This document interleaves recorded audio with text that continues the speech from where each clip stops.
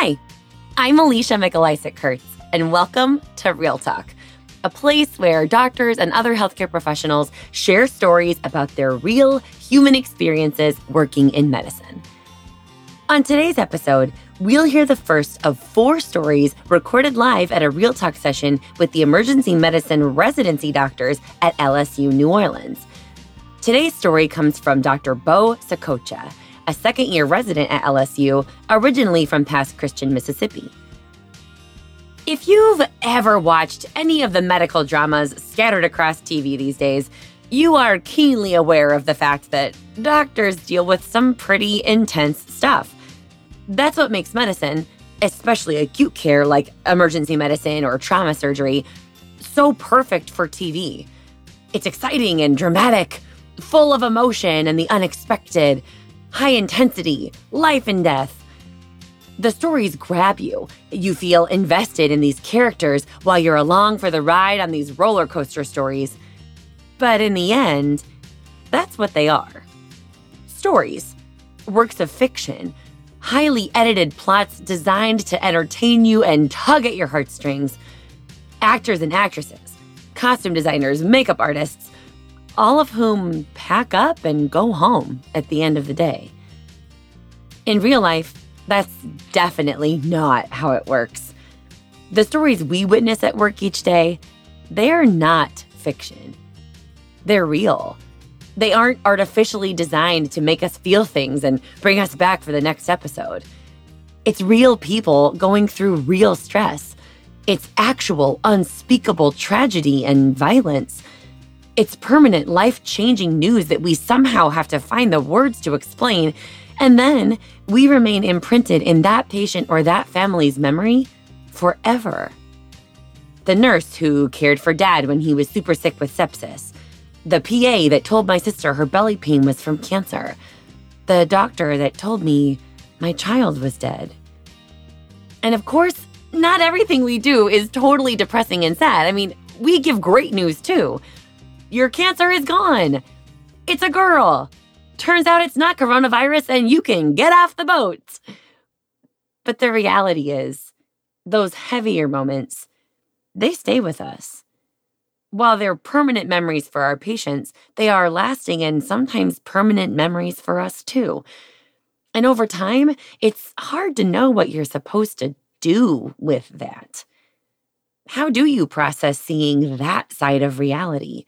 The best and literal worst of what humanity has to offer. The senseless violence, tragic deaths, suicide, pediatric traumas, bad outcomes, terrible effects of drug and alcohol abuse. All of that is real. And it doesn't just go away or change when we clock out for the day. It stays with us. In our minds, in our hearts, in our souls. And it changes us in ways that it's kind of hard to explain. This is Bo's story. So my daughter May was born halfway through my 4th year of medical school. I had picked emergency medicine in part because I knew she was coming and I wanted to be present in her life. But when she was born, and I remember holding her for the first time, her like small little body crying like a dying cat to my chest, her breathing matching my own, I was taken back to an early memory of mine, falling asleep on my own dad's chest, and I felt connected to him as a father, and I felt love for her in a way I couldn't have known before. And everything up until that point started to fade. I had just finished all my interviews for residency, and I forgot everything that I had learned on those residency interviews. And what made sense to me at the time was to give our family, me and Claire and May, a chance to succeed, and that was to be here, to be in New Orleans where Claire had her photography business and we had connections and we had support. And so matching here and starting residency here was wonderful, and it gave me the chance to be there for her. But it's not always easy to make that transition from work to home life. It was probably about a year later, I caught one of those cases that sticks with you. So I'd heard there was an activation overhead and went over to the AR and enrolled 3 children. 2 were dead, and then the other was 13. She had depressed skull fracture. She was moving one arm. She was looking, but not speaking. She wasn't responding. So I jumped into intern mode and I helped strip her down. And I remember not being able to process it. I just focused on these weird details. Like she was wearing little girl underwear that I had to cut off. And I was just what's going on? And so finished the primary survey, secondary survey, and Luis was at the head of the bed after we ran through everything. And he's like, Bo, what are you doing here? You're not in the AR today. And I was like, oh, I'm sorry. Yeah, I just wanted to help out. And he was like, you should go. And a few minutes later, I was outside my house, 8 a.m. on a Tuesday, and inside, Claire and May were just getting ready. So Claire's a photographer, and she was going to work and just getting things together. And May was probably drooling because that's what she did at the time. And I just sat there in my car, really unclear about how I should share. What should I tell them? I wanted to tell them something, but didn't know what to say. And so I kind of decided not to say anything. I just went in, gave Claire a hug, gave May a kiss, and just laid down, tried to go to sleep. And then over the next couple of days, figured out, basically by talking to you guys, how to handle that. And it was just little questions oh, what do you do when you have these cases, asking faculty, and never really got the clear answer because I don't think there is one. But eventually just sort of realized that trauma was not my own. And I was able to create a little space. And then I told Claire about it as this is something that happened to me a few days ago. And I don't know, she senses that distance. She knows that I'm not always bringing everything home. She asks me how I'm doing, and I tell her, it's oh, I'm fine. And she teases me that I'm kind of a sullen teenager. I just don't know what to say.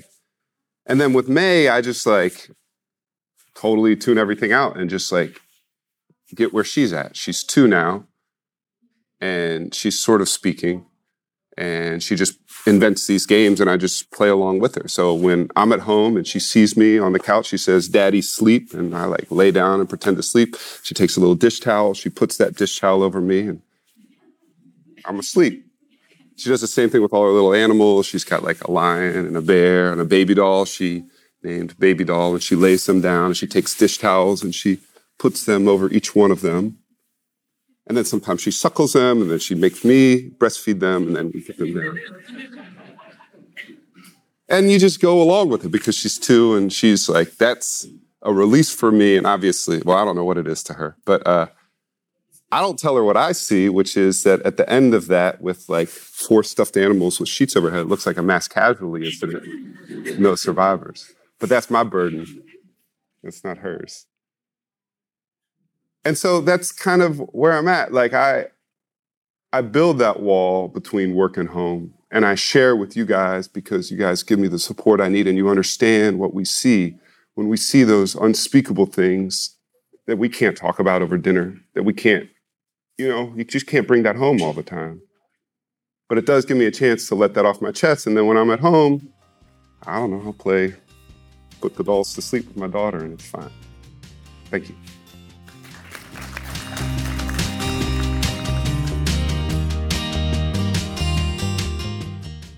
Bo's story highlights the way that our work in healthcare becomes a permanent part of us. How we carry with us the memories and experiences we've had, and it shapes our lens of the world, whether we like it or not.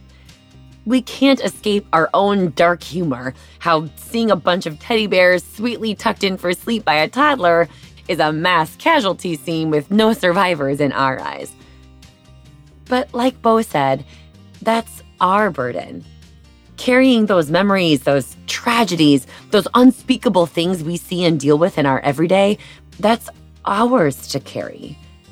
But it's not ours to carry as in ours alone. It's ours, as in ours as a community of healthcare providers to carry together and in support of each other when the weight is more heavy.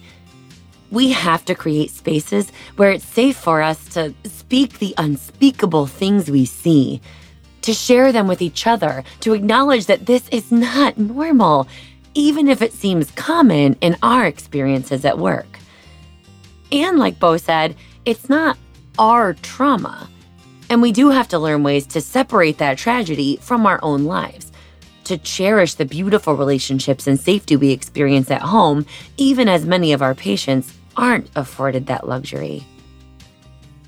What do you do when you have tragedy or difficult cases at work? Who do you, or could you, turn to process it?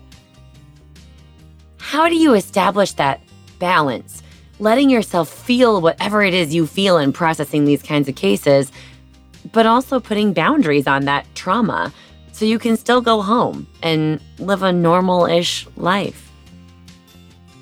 For what it's worth, I don't know that there are right or wrong ways to answer these kinds of questions, and I don't have a magic bullet for how to deal with these cases. But I do know this. We need to do a better job of making space and taking time to talk to each other when this stuff happens. It needs to be more normal for us to just take that beat and process. Even if all we conclude together is, wow, yeah, that was really messed up, or that was really sad. We don't have to have solutions to these tragedies, but we do need to share them so that we can carry that burden together. Thank you to Bo Sakocha for sharing his story with us, to the team at Vituity for their support of this podcast, to Marco Gonzalez, our sound engineer, and to all of you for listening. I'm Alicia, and this is Real Talk.